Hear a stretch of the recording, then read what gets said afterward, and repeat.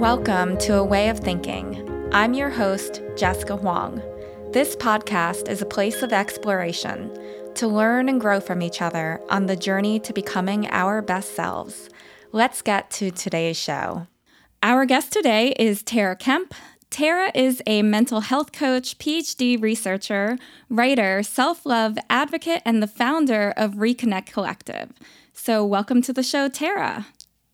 Thanks so much for having me. So Tara and I, we have to thank our mutual friend, Caitlin Callahan, who introduced us and recommended for Tara to come on the show. So thanks so much to Caitlin. And so to get started, Tara, I know that a lot of the work that you do is around around your relationship to food. And that's been a big part of the journey for you in terms of what you're doing now. So I'd love if we get started, maybe if you can talk a little bit about what that relationship has looked like for you and how your way of thinking has kind of shifted and changed over time to where you are today. Totally. Yeah. Lots of transformation there.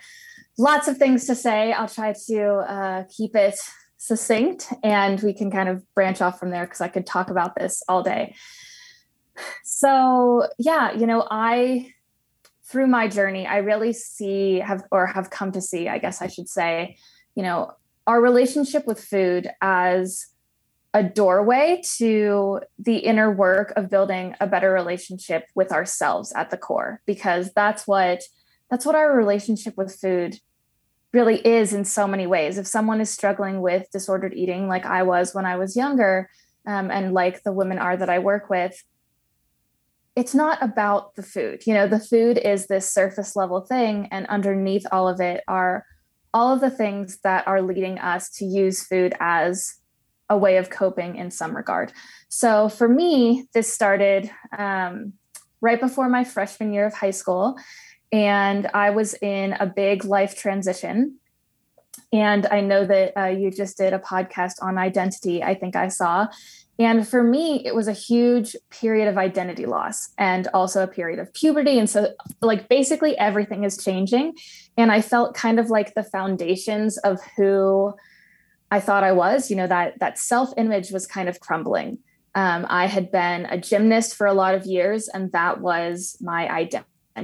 And I ended up stopping gymnastics and deciding to quit gymnastics. That might seem, if you were someone who played like a bunch of sports and it was like, oh, like I stopped playing soccer, that might not seem like a huge deal. But for me, I had been a gymnast for the entirety of my life that I have memories for. Like I have some of my earliest memories are me doing gymnastics. I started in these little toddler classes when I was 2 years old. Like I don't even have memories of not doing it. And, at my school, I was the gymnast and that was my whole social group. Because I was constantly at the gym training and then I was going to meet. So all of this is just to say this was a really big deal for me at the time.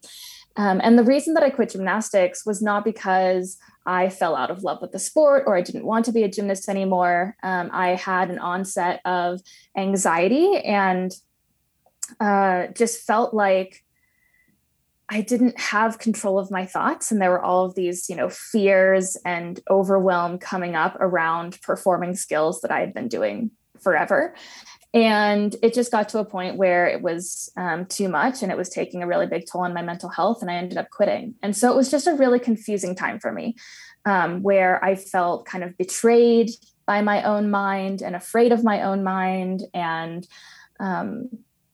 like I said, just this loss of identity, like who am I if I'm not Tara the gymnast? That was how all of my parents' friends knew me. That's how it was who I was.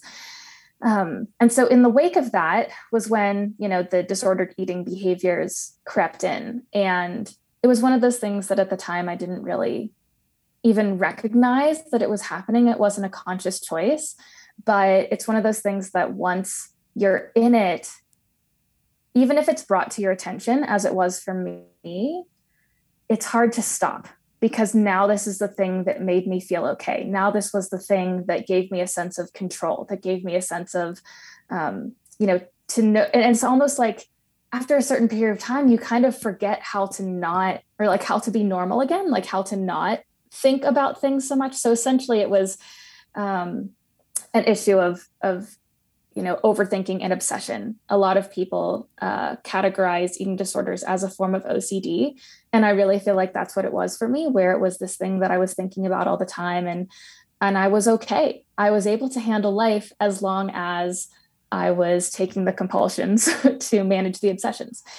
And but of course that's a trap. That's putting yourself in your own jail cell. But at the time I didn't have the coping mechanisms, or I didn't have healthy ways of coping, I should say. I didn't have skills for coping to help me manage all of these things, these big, huge things that I was feeling and going through. And that I didn't even at the time, I don't know if I necessarily even had the words for. I just knew that it was like, okay, like, who am I? How, I guess I have to make a whole new friend group. I have to, like, it was just, it was the thing that kept me going through that time. And, that's something, I guess, to go on a slight tangent, that I think is important to recognize. When I look back on that time, it's not like I am upset at all of that happening. I have a little bit of, in a very weird way, some gratitude for this thing that got me through that time. And, that's not sustainable and it's not healthy. And so you also have to recognize, okay, like that coping mechanism played a role. It had, it had a purpose, because it helped me get through a time where I had no other skills to help me get through it. And that was the thing that like enabled me to keep going and feel a sense of control and structure in my life. But it wasn't healthy and it wasn't sustainable. And so over time, I had to learn new ways of coping, new ways of managing my brain, new ways of understanding myself, new ways of navigating emotions, where I wasn't turning to a behavior that was ultimately hurting me, where I was turning to behaviors that actually served me and helped me. So yeah, basically over time, for me, food, to go back to the food piece, food became this really stressful thing, because it was kind of a short period of time that I felt like it was, that I was unconscious to the fact that it was unhealthy. But then once it was brought to my attention, like I mentioned, I didn't know what to do to change it. And the idea of changing it felt really scary and unsafe, because this was the thing that was keeping me going. And also, there's, the whole like living in a society where it feels really confusing, because suddenly I was getting praised for being thinner and praised for being small. And I just started high school. So it was kind of like this new onset of identity as well. And so it was like, okay, now I'm getting into running and getting into dancing. And those are sports where it is idealized to have a thinner body. And so it was like, I was getting this positive feedback from my body in certain places, negative feedback about my body in other places for people who had known me for a long time and were noticing the differences. And for me, it just felt, just like confusing, and I didn't know the way forward. And I was really seeking, when I look back on that time, I have so much compassion for that version of myself, for that season of my life, because I feel like, that's when I started looking into nutrition and getting interested in, potentially becoming a dietitian someday. That's when, and this was kind of like, say, for all 4 years of high school, I was kind of navigating the roller coaster of trying to regain balance on these pieces. And like I said, looking back, it really does feel like so much of that journey was coming from a really pure place of wanting to take care of myself, like recognizing, okay, this isn't healthy. This isn't good for me. I don't want to restrict myself. But at that point, it kind of was a point of no return in certain ways, at least for me at that time. That's what it felt like, in terms of thinking about food more deeply, where it wasn't, I feel like prior to that time, food was just food. There was no meaning placed on it. There wasn't good, bad. There wasn't right and wrong. It was just, these are all the foods. And, my family growing up, we ate relatively healthy, like more whole foods, less processed foods, that type of thing. We regularly ate things like tofu in my house, lots of fresh vegetables and tons of fresh fruit.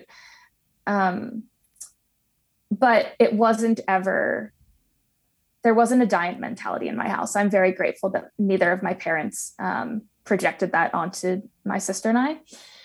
But that being said, prior to the onset of the disordered eating, food was food. And after, food was not just food. Food was this thing that I had put so much mental energy toward. And so I think that at that point, I was starting to explore, okay, how can I build this relationship with food that feels freeing and that feels peaceful and that feels positive. But I didn't feel like I could go back to a place where I wasn't thinking about it at all, because I had learned too much at that point. It was like, okay, I am starting to be curious about where our food comes from, like where it's sourced or what the nutritional value of different things is. And so I really, from like a very positive place, from not a disordered place. Of course, there's pieces of disorder because things are muddled and confusing and gray, and that's life. But from a really, looking back on it, I really do feel like from a pure place, I wanted to find a way to interact with food that was harmonious, that was this really positive, beautiful thing, because I saw those pieces of it. It was like, oh, food gives me energy. Food is nourishing. Food has all these vitamins and minerals and nutrients, but I wanted to do it in a way that removed the fear and that removed the stress. And I feel like that took me a really long time to get there, because I wasn't, at the time, I didn't go into a treatment program.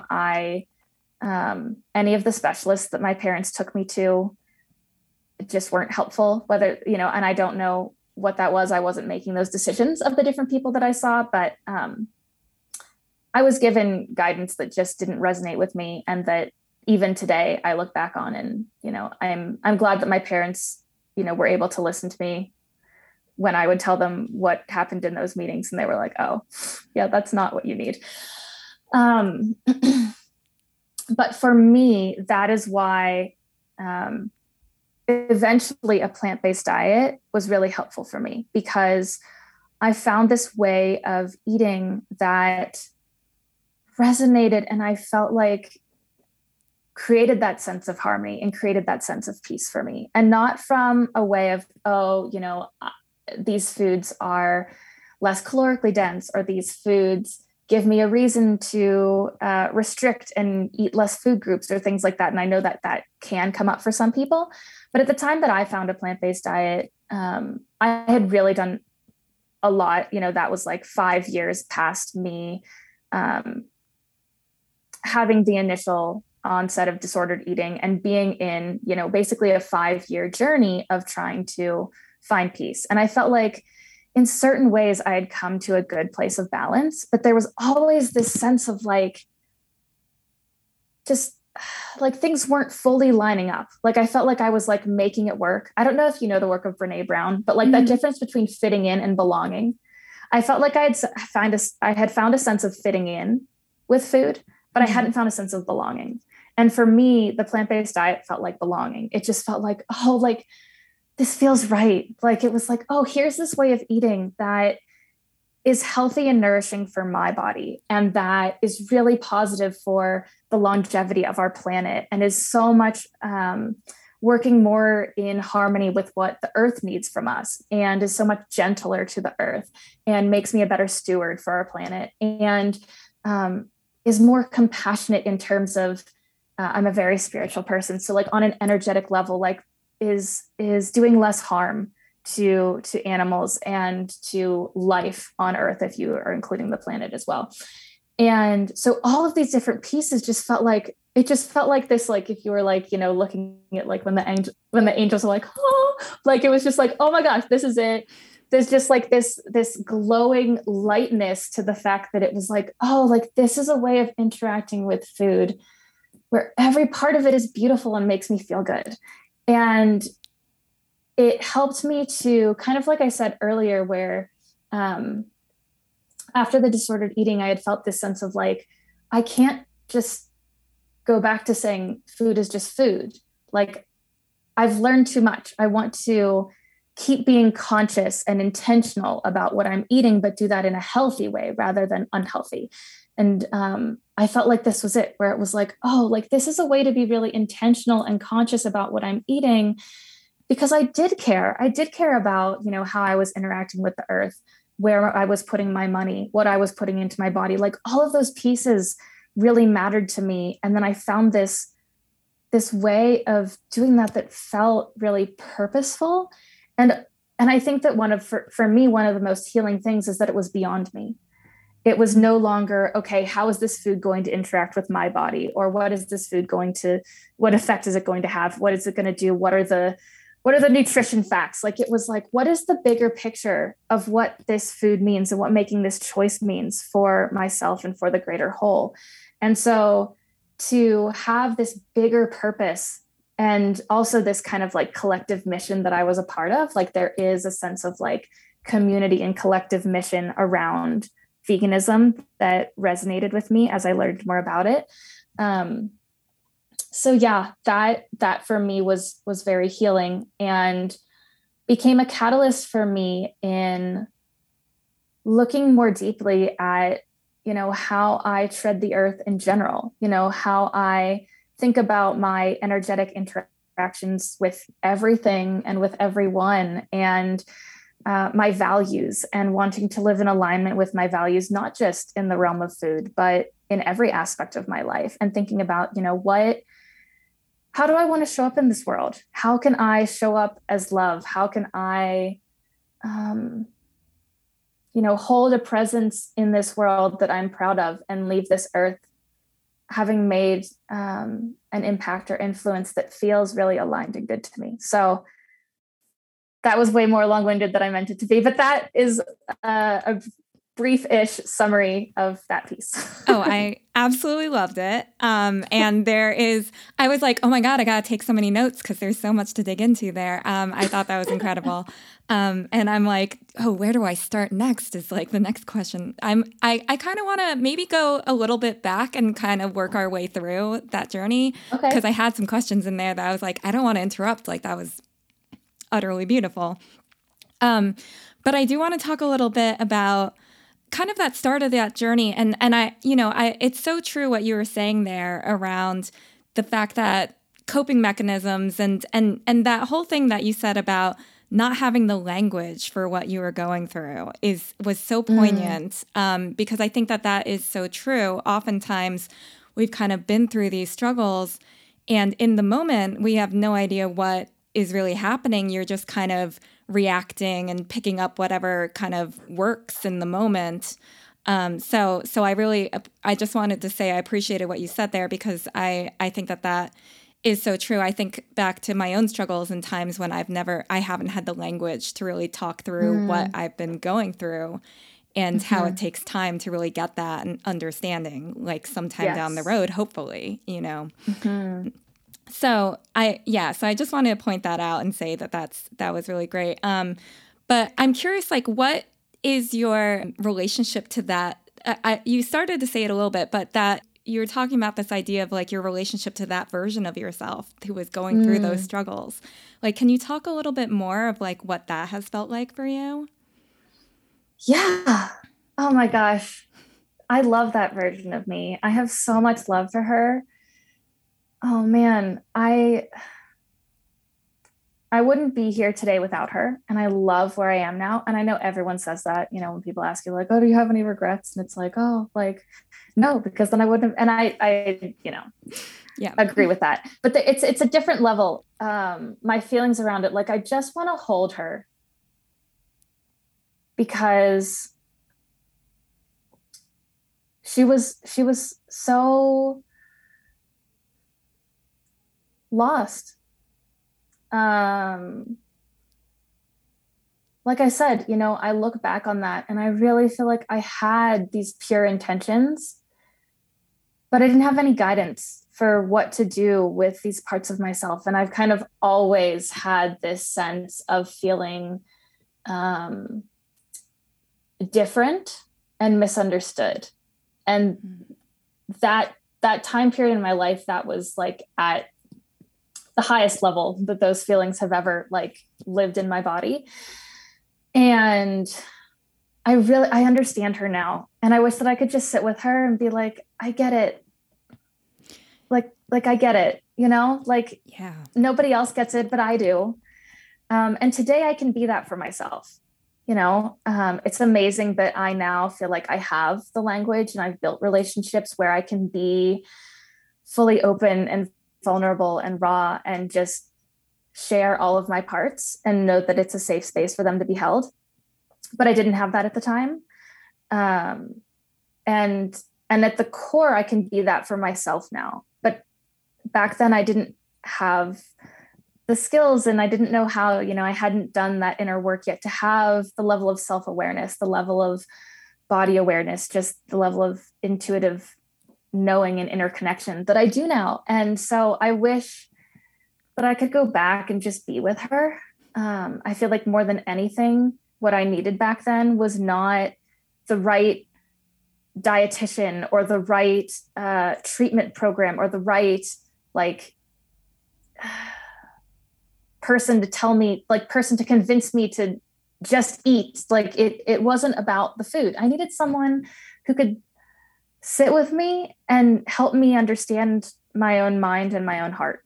And I feel like that's what I needed. And that's why I feel so resilient today. And I just trust that I can get through anything, is because I am that for myself now. Oh, I absolutely love that. I mean, I can relate a lot in terms of that feeling of like just feeling very misunderstood and feeling all that. I can totally relate to that. And it's so true of that. The way that your relationship now is to that version of yourself is so powerful to who you are today, right? So I commend you immensely for all of that. Yeah, let's go into. I'd love to talk a little bit about like a little more in depth on that journey, because it sounds like you had kind of these struggles where you were just not being given kind of the right person to kind of help you along that journey. Do you feel like you did eventually find kind of specialists that were helping you, or do you feel like it really was something that you had to go through really on your own? Like, what did that really look like for you?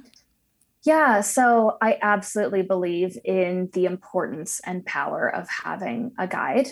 And in part, that's why I created the signature program that I have today, Reconnect Academy. Like that was born from, the basically decade of work that I did, that I didn't feel like if I basically took everything that I learned in that decade and put it into a 3-month program, because it's the program that I wish I'd had back then, that I feel like would have been the thing that I needed.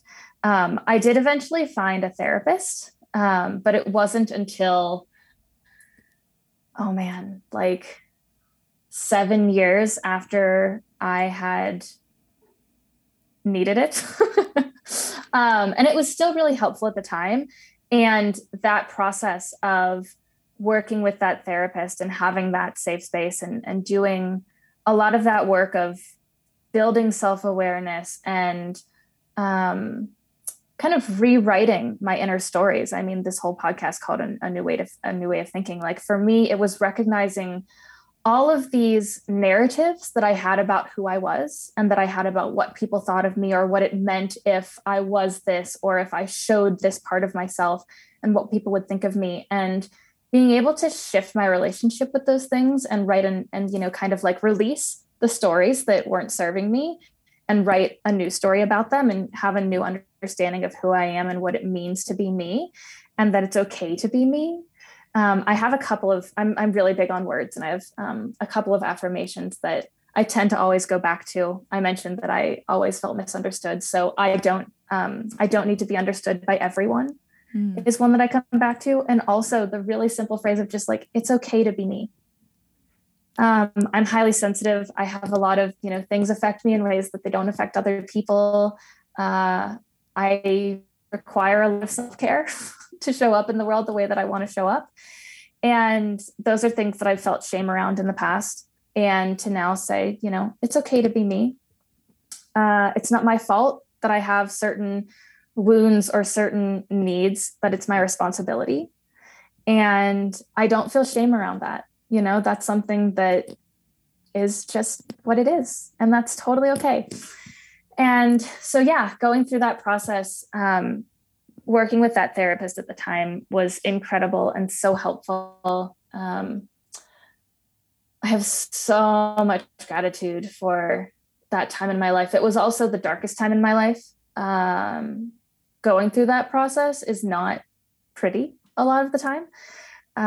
When you are calling forward and reckoning with things that you are not proud of or that you still hold shame around, it's not like the shame is just immediately lifted. It's like, oh, I have to sit with these pieces and then learn how to love them. See the shame as the guiding light towards the parts of myself that need healing from me, that need me to alchemize that into love, and into acceptance and compassion. But first, you just have to dig them up.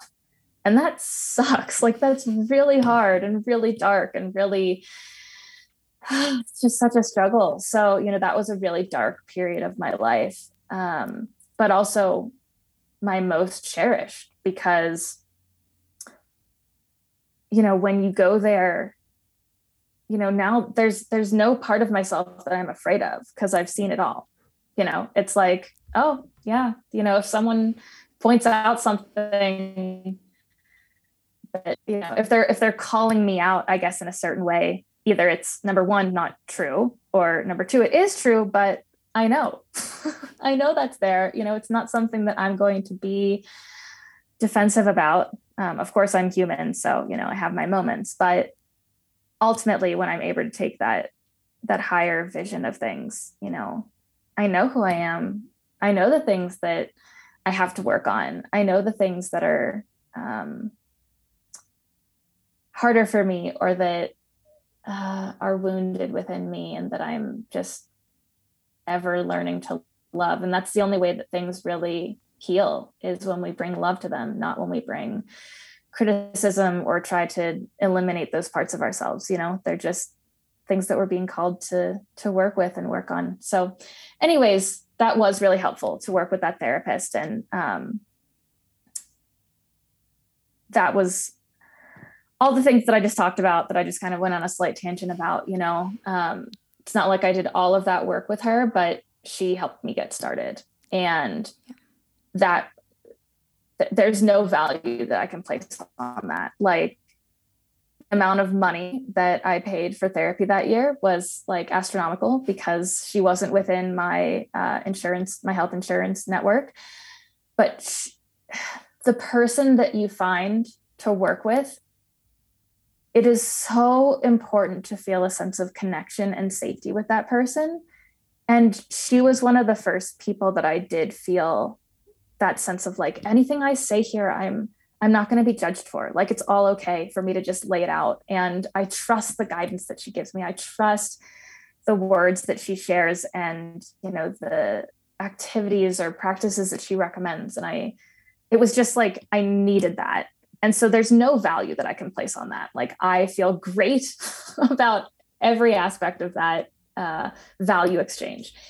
And so, yes, basically, for me, that was what helped. And that, on the other side of that, any lingering pieces with food that tended to come up from time to time that I felt like were difficult and I had to work through. When you make peace with yourself, that peace that you feel internally expands to every other aspect of your life. If there's any part of your life where you're not feeling peace or where you're not feeling wholeness, it's about going back internally. That's a sign that, oh, there's something within me internally that I haven't made peace with yet. And so recognizing that shifted everything for me. To go back to the food piece, it was like, oh, all of this comes back to my relationship with myself and this process of doing the inner work. It was never about the food, and it never is about the food. And obviously there are, cases where someone's health is at risk based on their disordered eating behaviors, and that needs to be addressed. But that being addressed is addressing a symptom. It's not addressing the root cause. And that's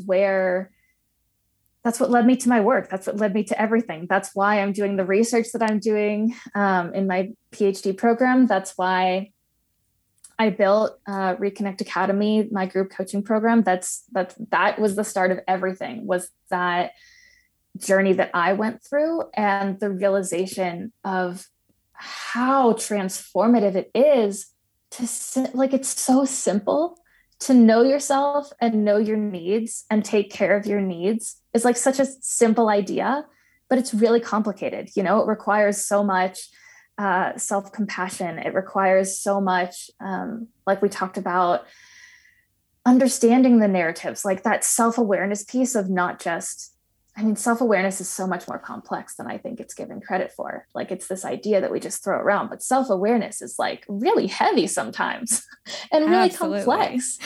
It can feel overwhelming to be like, oh my gosh, I'm having this thought, but I'm feeling this thing and also this thing.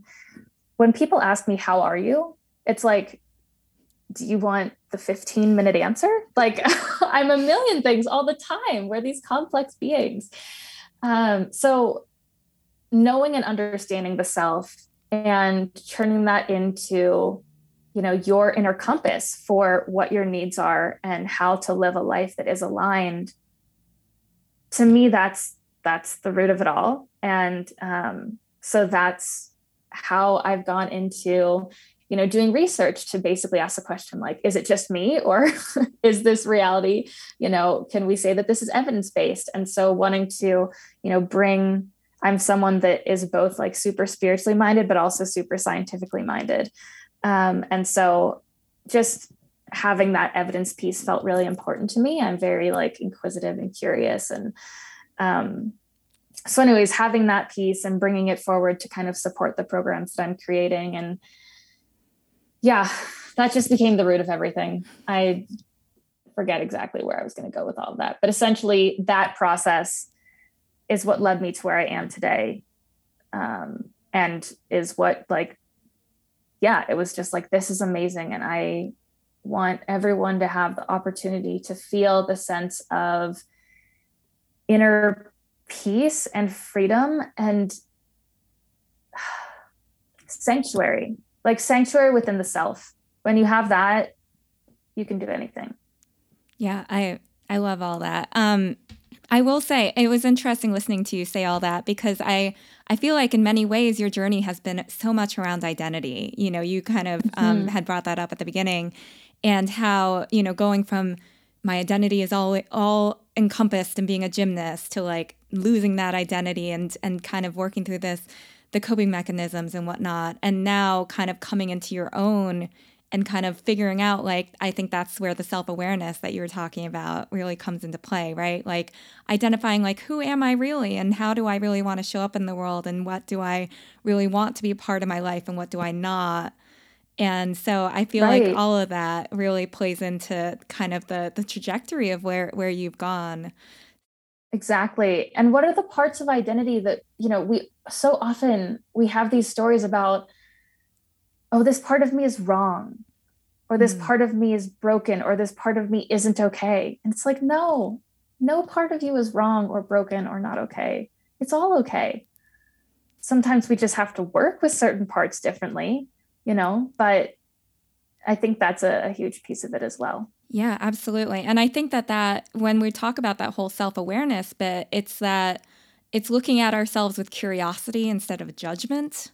Mm-hmm. And being able to not be looking down on ourselves for these quote unquote negative aspects that are things that we just need to work through and take a deeper look at. That's so much of that as well. Yeah, totally. I always say that, that the duality of bringing both curiosity and compassion to kind of excavating the self and understanding the self. If you can do that, you're golden. Like anything that comes up within you, whether it's a thought, whether it's a feeling, whether it's a sense, like whatever it is, or even a behavior that you've taken that you don't feel proud of, I think in those moments, it's so easy to jump to criticism. And if you can just bring like, oh, like, I wonder why I think that way, or I wonder why I ended up doing that. And having compassion for whatever you find, like being able to be that safe space where it's like, any information that I find out about myself, it's okay. I'm not going to judge myself for that. I'm going to bring love and compassion to that thing. Then that's when the true self-understanding really comes, because otherwise we're going to hide things from ourselves because we feel shame around them, Yeah, absolutely. I mean, I always think back to this idea of like, you're doing the best that you can at that time, like totally. You didn't have the language, you didn't have the skills or the tools that you may have now, but at that point in time, you were doing the best that you could and having that respect for that version of yourself at that time. Yeah, totally. Yeah. Beautiful. So I'd love to talk a little bit more. I know you kind of hinted a little bit, but talk a little bit more about the research you're doing and how you got into it. I'd love to hear a bit more about that. Yeah. So, as part of this journey for me, when I found plant-based eating, I dove headfirst into the plant-based nutrition space because, as I had mentioned earlier, in high school, I had gotten interested in nutrition. And for a while, I thought like, oh, I want to study this and be a dietitian. I kind of moved away from that. But then when I found the vegan lifestyle, it kind of just like, my intro to it was from a health perspective.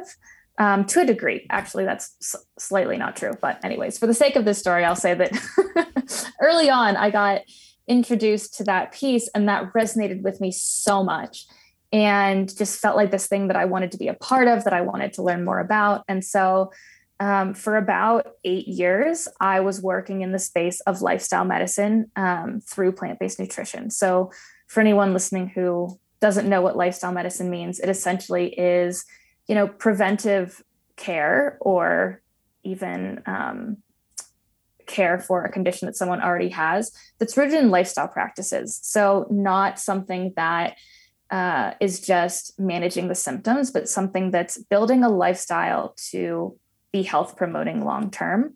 But that in certain cases, you can use lifestyle not just to prevent illness and promote health, but also to like reverse chronic disease. So anyways, that's what I was doing. Nutrition is a big part of that. It's not all of it, but a big part. And, I loved working in that space. I still have tons of passion for lifestyle medicine. But while I was there, I just felt like so often in that space, they were missing the piece of this connection with the self. It was like, okay, here's the facts. Here's some nutrition education. Here's, all these different like habits that you should be doing, but not recognizing that, so many people know what to do. Like we know fruits and vegetables are healthier. We know whole grains are better than processed foods. We know that sleeping with the circadian rhythms and getting 8 hours of sleep at night. And we know these things. These are not things that that people need to be taught. We're living in an age of like biohacking and learning all these new little tips and tricks. But in general, when you look at, I always think about the blue zones, which are these areas of the world that have the longest lived people. And when you look at, the lifestyle habits that promote longevity, it's not high intensity interval training workouts. It's not like all these intense things. It's not these superfoods. It's really simple lifestyle habits that people just aren't doing. Very true. So often people know what to do and they just aren't able to actually make those habits stick. And to me, that was like, okay, this is not about like drill it into their minds harder or like use this fear mongering approach where we make people afraid of having heart attacks and stuff. It was like, no, like there is something else at play here. And through my experience, I was like, I think so much of this is rooted in the relationship that we have with ourselves and how so many people, especially being in the food space, use food as a coping mechanism. And so much of our relationship with food and the behaviors that we are taking and the habits that we have, so much of that does come back to the stories that we have about ourselves. And also to kind of like, I don't know if I would call it self-awareness, but I do put it under that umbrella of just being able to have the tools to navigate heavy emotions, to navigate discomfort, so often food is used just to numb or to distract or to, just to cope. Life is hard. If you're going to, take the Buddhist approach, life is suffering, period. And we need tools to navigate that. And we aren't taught those tools by everyday life. And so food is one thing that happens to work with, our dopamine and serotonin and like all these, neurotransmitters and hormones and things, that it's a really easy way to get instantaneous comfort, whether that's through restriction, because we do get, a hit of dopamine when you restrict as well. And if you get into that mindset. But anyways, I digress. I'm getting kind of away from the point here. The point is that I felt like this relationship with the self and this mental, emotional, psychosocial understanding was missing from that conversation and was missing from helping people to build a healthy lifestyle. It was like, you're actually making people feel worse about themselves by trying to teach them healthy habits. Like, that's not helping anyone. So that was the catalyst for me going back to school, to get a PhD. I decided this was an area that I couldn't find any research on and was like, okay, I guess I'll do it. And I love writing. As I mentioned earlier, I'm naturally inquisitive. I was always relatively quote, good at school, for what that's worth. So it just felt, I kind of felt like this moral responsibility or like obligation of like, okay, no one's asking these questions that I'm asking. I feel like they're really important. I know I have the skills and capacity to go do this work. I feel like I have to go do it. And so I found an interdisciplinary health program at Northern Arizona University. It was the first year of the program, so that was an exciting find. And I'll be finishing hopefully this December, which puts me 5 years in. Similar to like when you're in med school, like I technically have my PhD, but the technical term is PhD candidate. Anyways, I'm doing research that focuses on veganism and disordered eating specifically. So it's looking at how does a vegan diet influence a person's relationship with food? Because in the space of disordered eating, that's often seen as a red flag. Like if someone wants to be vegan while they're in treatment or while they're recovering, that's seen as a form of the disorder, as a manifestation of the disorder. It's seen as this is restrictive, this is removing food groups, this is putting morality, good and bad, on food, and that's unhealthy.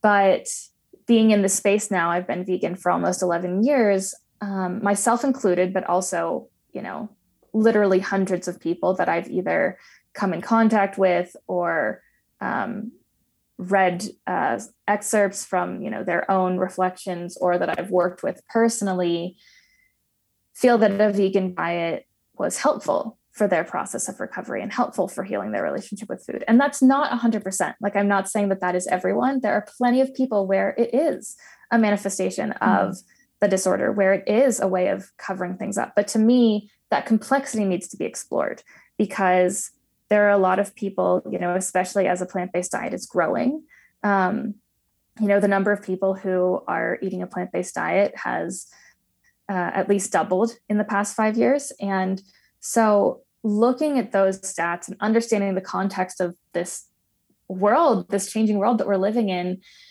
it's really important to understand that, because there are people who decide not to go to treatment when they really need it, because they're being told they won't be allowed to maintain this dietary pattern that holds immense value for them. When people are, when they enter treatment, religious values are respected. And for some people, veganism is to that same degree of, a moral compass, a moral understanding of how they want to interact with the world. And it can be traumatizing to be told that you have to eat something that for you have a really strong, like, moral value system against eating. So anyways, there's lots of things that I could say about that whole thing. But basically, I felt that it was important to explore this topic, to explore this question of how does a vegan diet influence a person's relationship with food, which based on just, anecdotal evidence can be positive or negative. And what is the difference? What creates that difference? What are the factors that lead a vegan diet to be beneficial, to be supportive, to be healing, or that make it hurtful and as a hindrance to recovery for someone? And so that's what my research explores. And most of the research, there's very limited research. There's only like 35 studies that have ever been done on specifically a vegan diet. We've got more research on vegetarianism, but there is something fundamentally different about veganism. So anyways, looking specifically about veganism and disordered eating, there's only about 35 studies to date that have been done on that topic. And none of them are a qualitative approach. And I'm someone who really feels like, numbers are amazing and really helpful when looking at like kind of broad general ideas or, general change over time in certain statistical ways of looking at things. But I make sense of the world very emotionally and very like personal story wise. And so I chose to do my research, doing long form interviews with people, speaking with them for 60 to 90 minutes, sometimes more, about their personal experience. And, basically similar to this podcast, like getting people's stories, how do you make sense of things? It's called phenomenological research, which is basically understanding a person's lived experience. And so I did a bunch of interviews with people and so now I'm, going through the coding and analysis and writing the dissertation itself. But I feel like I was really long-winded there again. Hopefully that was all helpful. But that is what my research is. And that's what I'm working on the research end of things. No, that's incredibly helpful. Well, first off, I want to say I love the idea that you saw that this was a question that people weren't really addressing. And you were like, well, why can't I address it? So I want to first say that is really astounding, right? Because oftentimes we will see those things and we'll be like, well, someone else can figure it out. And to take that on and be like, no, I think I want to figure that out is really cool and really great.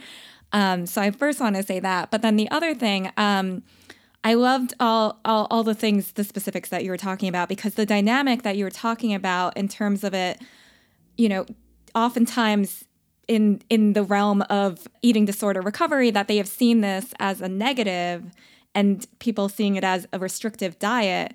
And then on the flip side of it being like, well, if you look at veganism itself, it's usually oftentimes around self-compassion or compassion to all beings. And, there's so much more involved in it. And so I could definitely relate to what you were saying.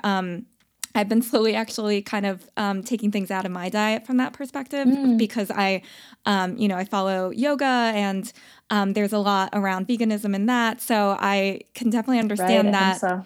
Yes, exactly. And so that whole idea of what you just said there, where, that idea where you're saying, well, you have to eat, a full diet. Like you're not allowed to be vegan if you're going to be in our program. Like I can see how hurtful that could be because it is such a fundamental principle of who you are as a person to not be eating meat, for example.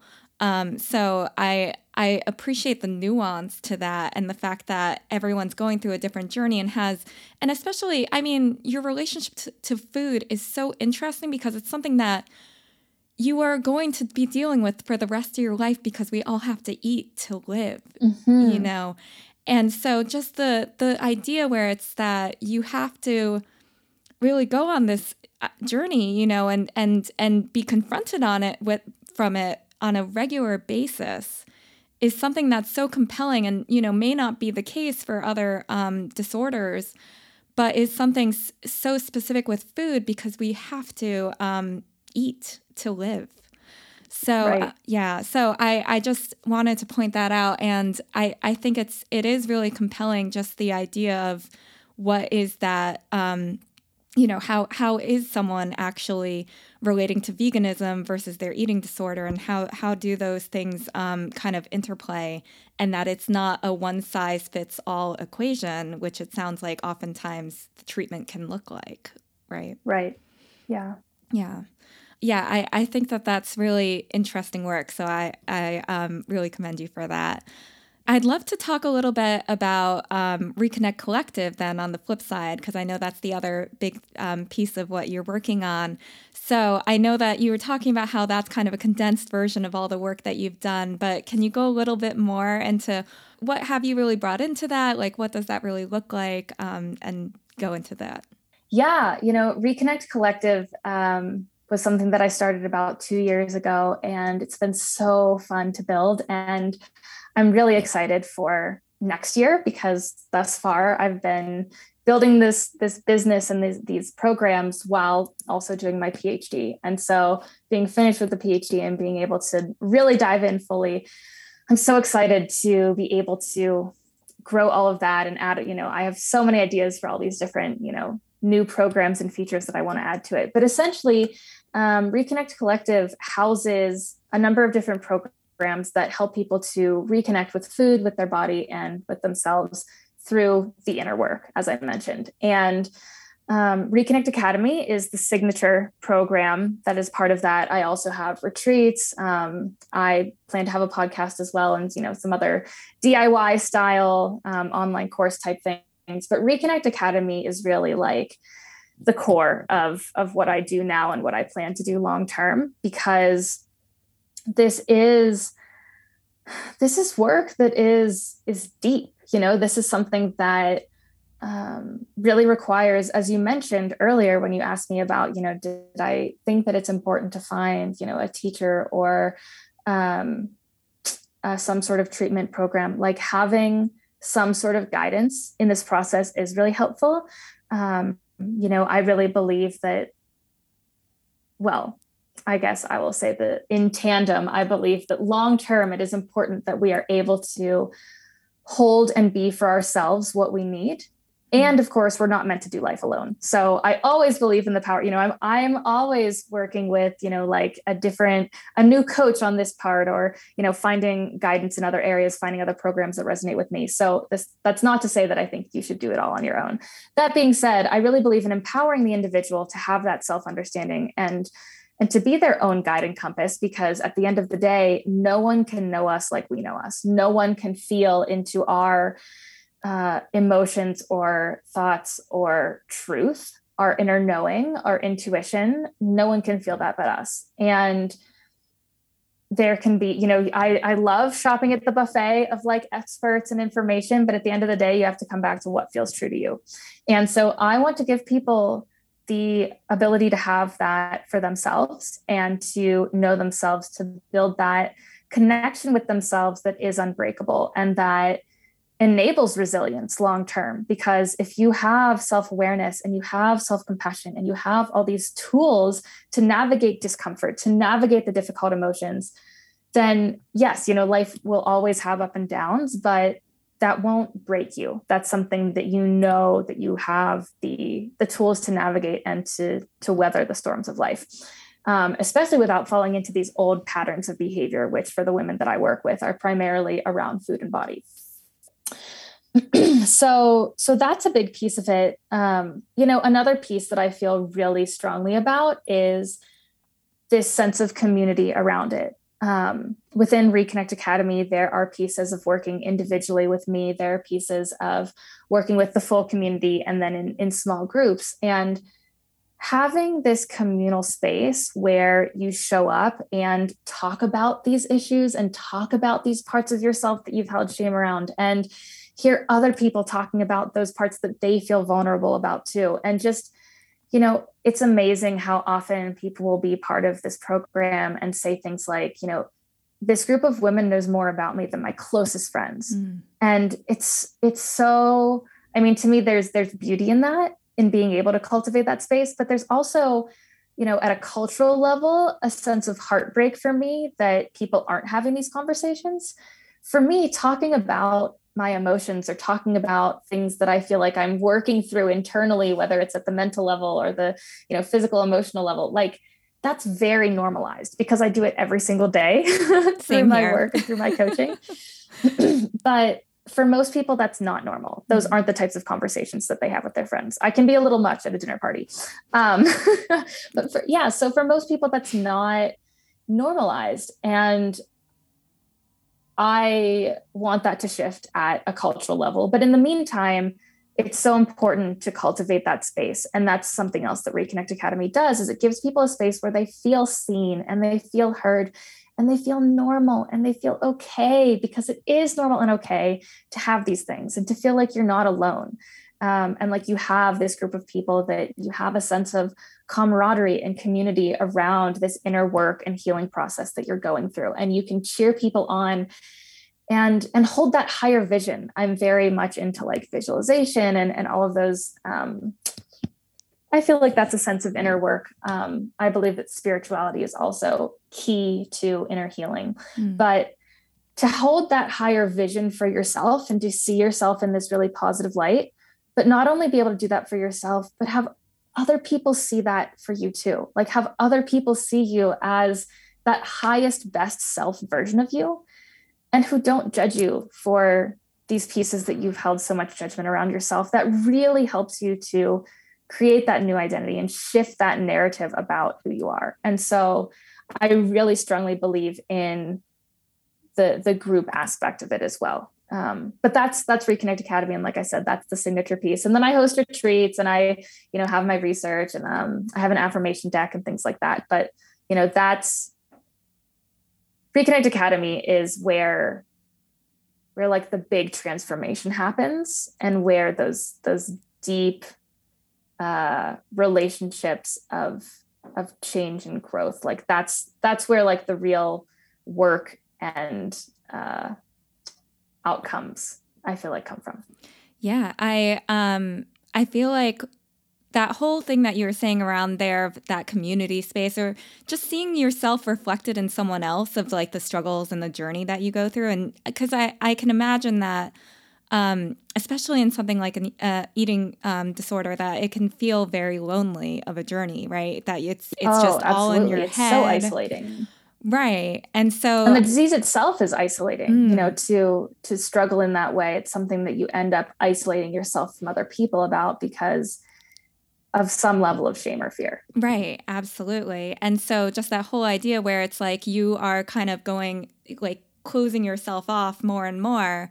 And so I can imagine that finding this space and being able to A, have the support of someone, and B, be able to have a community of other people who are going through similar struggles can be so empowering to say that I'm not alone and other people have similar struggles. And yeah, as you said, normalizing it, that is incredibly powerful to that sense of it's okay. Like I am not going through something completely by myself. Right. And I really have a very strong belief that, and this actually relates to, I was going to correct myself. I had mentioned the word disease, and I'd like to not refer to it as a disease. I don't believe in it in that way. I don't think about it in that way. To me, the majority of the population, especially those who identify as female or grew up identifying female in whatever regard, at a collective level, there's usually some level of disordered eating. Because society normalizes disordered eating. I think back to high school and it was like, it was super normal to like not eat the day of a school dance because you wanted to look good in your dress. Or it's really normalized to say things like, oh, like I'm being good today. Like I'm not going to have that. I'm being good. Or to, do a cleanse to lose, just like that these ideas around like thinness is better and, all these different pieces. Basically, I just feel like disordered eating thoughts and behaviors are normalized. And so this is not something, in the programs that I have and in the work that I do, I don't feel like I'm speaking to this really small, I think that it's something like, I should know these stats, but I actually don't. I want to say it's something like 5% of the population has dealt with something like anorexia or binge eating disorder. Anyways, I should look those up. It's been a while since I've written those stats. But in any regard, I don't see my work as being for that really small subset of the population. I see it as being relevant to anyone who is, I mean, the inner work piece is everyone, but in terms of like the food and body pieces, it's like I would guess 95% of people, because if you grow up female in this country, in our culture, you're going to be inundated with these messages about what you should be, what you should look like, what it means about you if you do, what it means about you if you don't. And those ideas, you know, they overtake your brain and they shift the way that you think about yourself. And it's our job to rewrite that story. It's our job to heal those parts of ourselves that have been wounded by our culture. So anyways, I digress. But this is all just to say that I think it is all very normal and way more of a shared experience than people realize. And I see my work as speaking to whatever extent people experience that for everyone, not just something that is for this like really small subset of the population. That is incredibly true. I mean, I definitely can agree with that. As also as a female who has grown up in American society, there is definitely an aspect where I think all of us have had to confront like what the idealism of what a female body should look like over, and which has changed and shifted over time, which is even more confusing, I think, you know. Mm-hmm. And you know, it definitely what you were saying earlier about when you're a child or when you're a teenager and being praised for being skinnier, and you know, and just all the levels of having that kind of feedback come back to you is so confusing, especially at that young age. So I think that no matter whether or not you've had disordered eating in the past or not, we definitely have had some influence on what our body image is in comparison to what is the ideal. So I definitely agree with you. It is all of us to some degree. Yeah. Yeah. So I think let's kind of start wrapping up here. And I have kind of like a 5 guest questions I like to throw in at the end. So let's kind of pivot over to that. Before we do that, actually, is there anything else that you want to cover off on that we haven't talked about so far? No, it feels great. Awesome. Okay, so first question is, how would you describe your current relationship to yourself? Yeah, I'd say that I feel the most integrated that I've ever felt. And I think that I would have said that for like the past 8 years, but it just keeps feeling more and more so like I know myself and I feel really comfortable with myself, and I feel just more and more able to live out that truth without needing to prove anything and without feeling like I need to apologize for it, and just feeling really safe and content in being myself and excited to continue seeing where that takes me. And, you know, honoring the spaces where I feel like I have strengths and where I can see myself blossom and expand. And also being totally okay with the places where, you know, other people are expanding in different ways or shine a little bit brighter, and just feeling really good about what I am and what I contribute, and not feeling like that needs to be anything in particular. Like I feel very integrated in a way of like living in alignment with my values, but also at peace in a way of just being content and being me. I love that. And I feel like all the work that you're doing very much speaks to that idea where it's like it all just kind of like flows with, you know, the journey that you've been on. Okay, so the next question is, what is the best lesson that you've learned recently? I, for years, have been a big proponent of being self aware, as we talked about here, of being aware of your body and being connected to your body.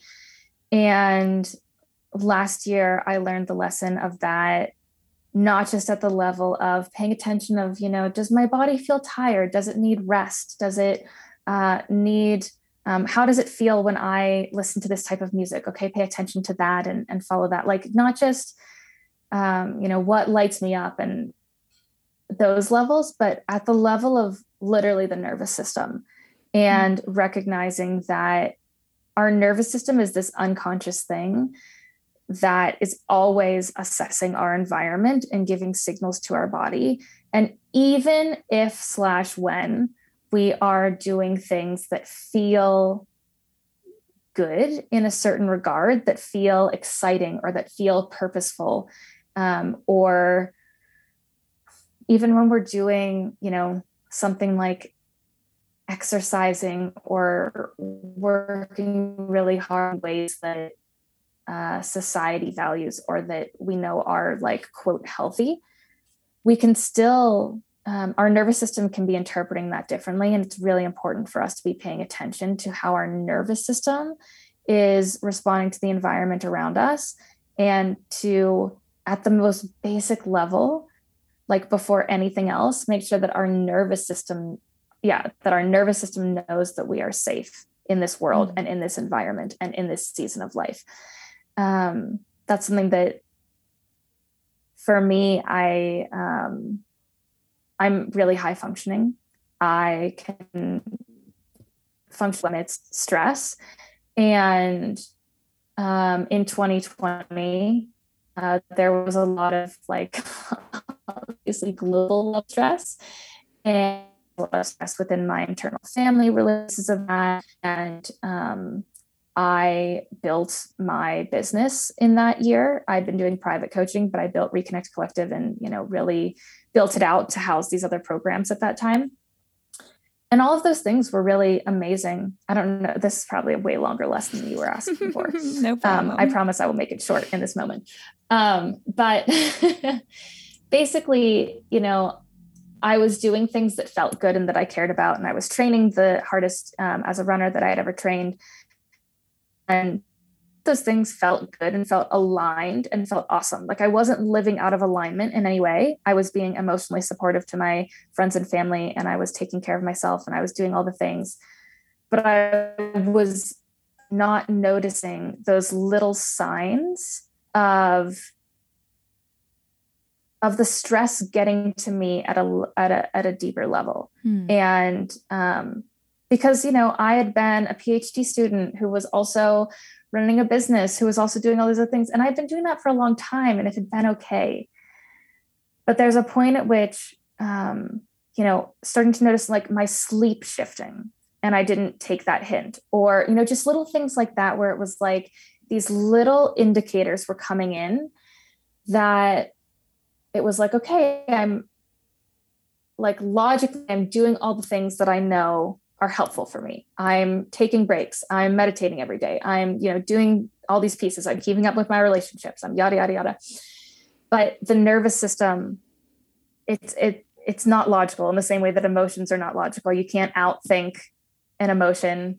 You have to honor it. And so my body was asking for a break. So last year was my year of learning to be very self-aware of my nervous system, which is a different level of self-awareness. It was like just integrating that deeper level and recognizing how so much of basically everything that we're responding to in the world, or that we feel a certain way about, comes back to our nervous system and to the way that, and comes back to, I guess, to state it differently than I was going to, the messages that our body is receiving based on our interpretation of the environmental cues. I feel like I could have come up with a way more succinct and clear lesson, but that's the lesson that feels biggest to me, is this understanding of the more that we can do to create a calm nervous system, the more that we will feel able to do everything else in life. Like Maslow's hierarchy, like the base below all the other things, like to create that safety, underneath that should be a foundation that says like nervous system awareness, like polyvagal theory.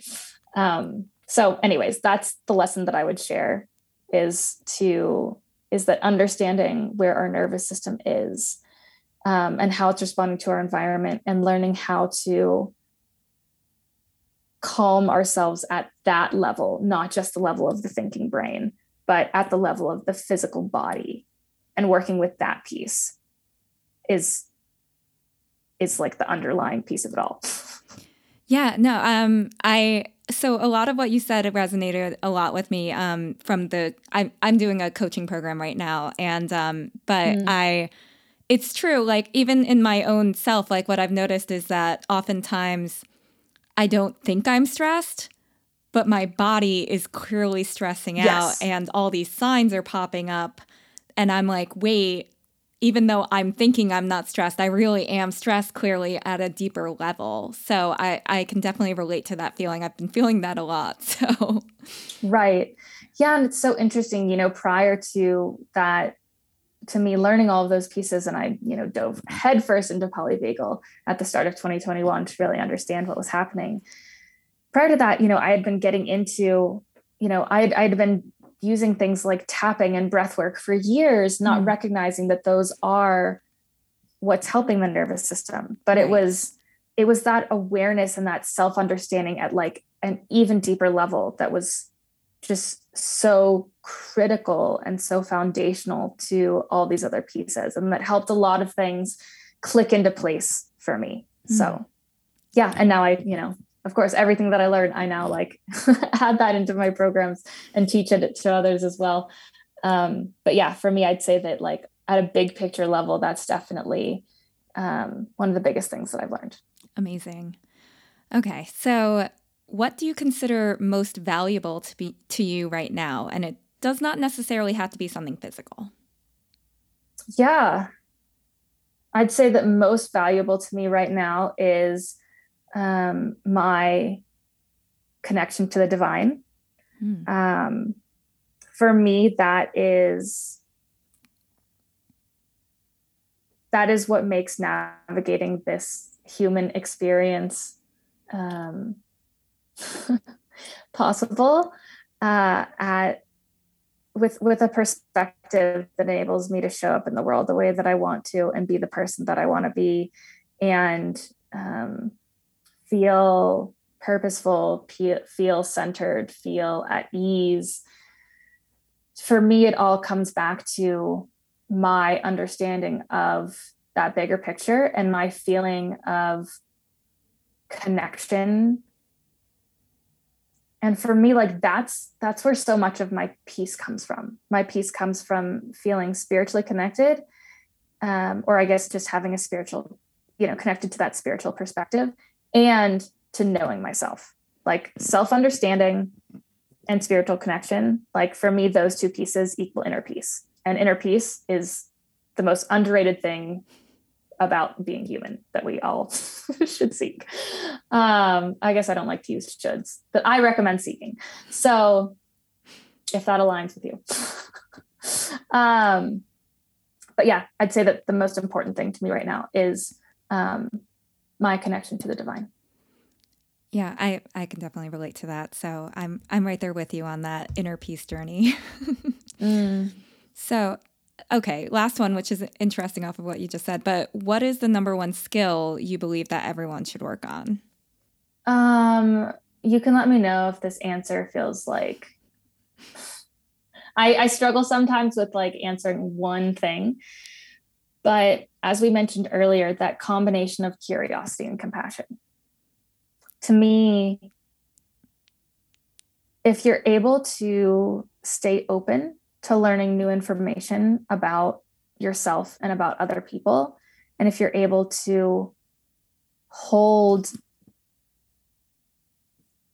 the space of compassion for whatever you find when you open the door with curiosity, then you can learn anything ever, and you can feel at ease about all of it and alchemize anything into a healing learning process of love for yourself or connection with another person or whatever that might be. Like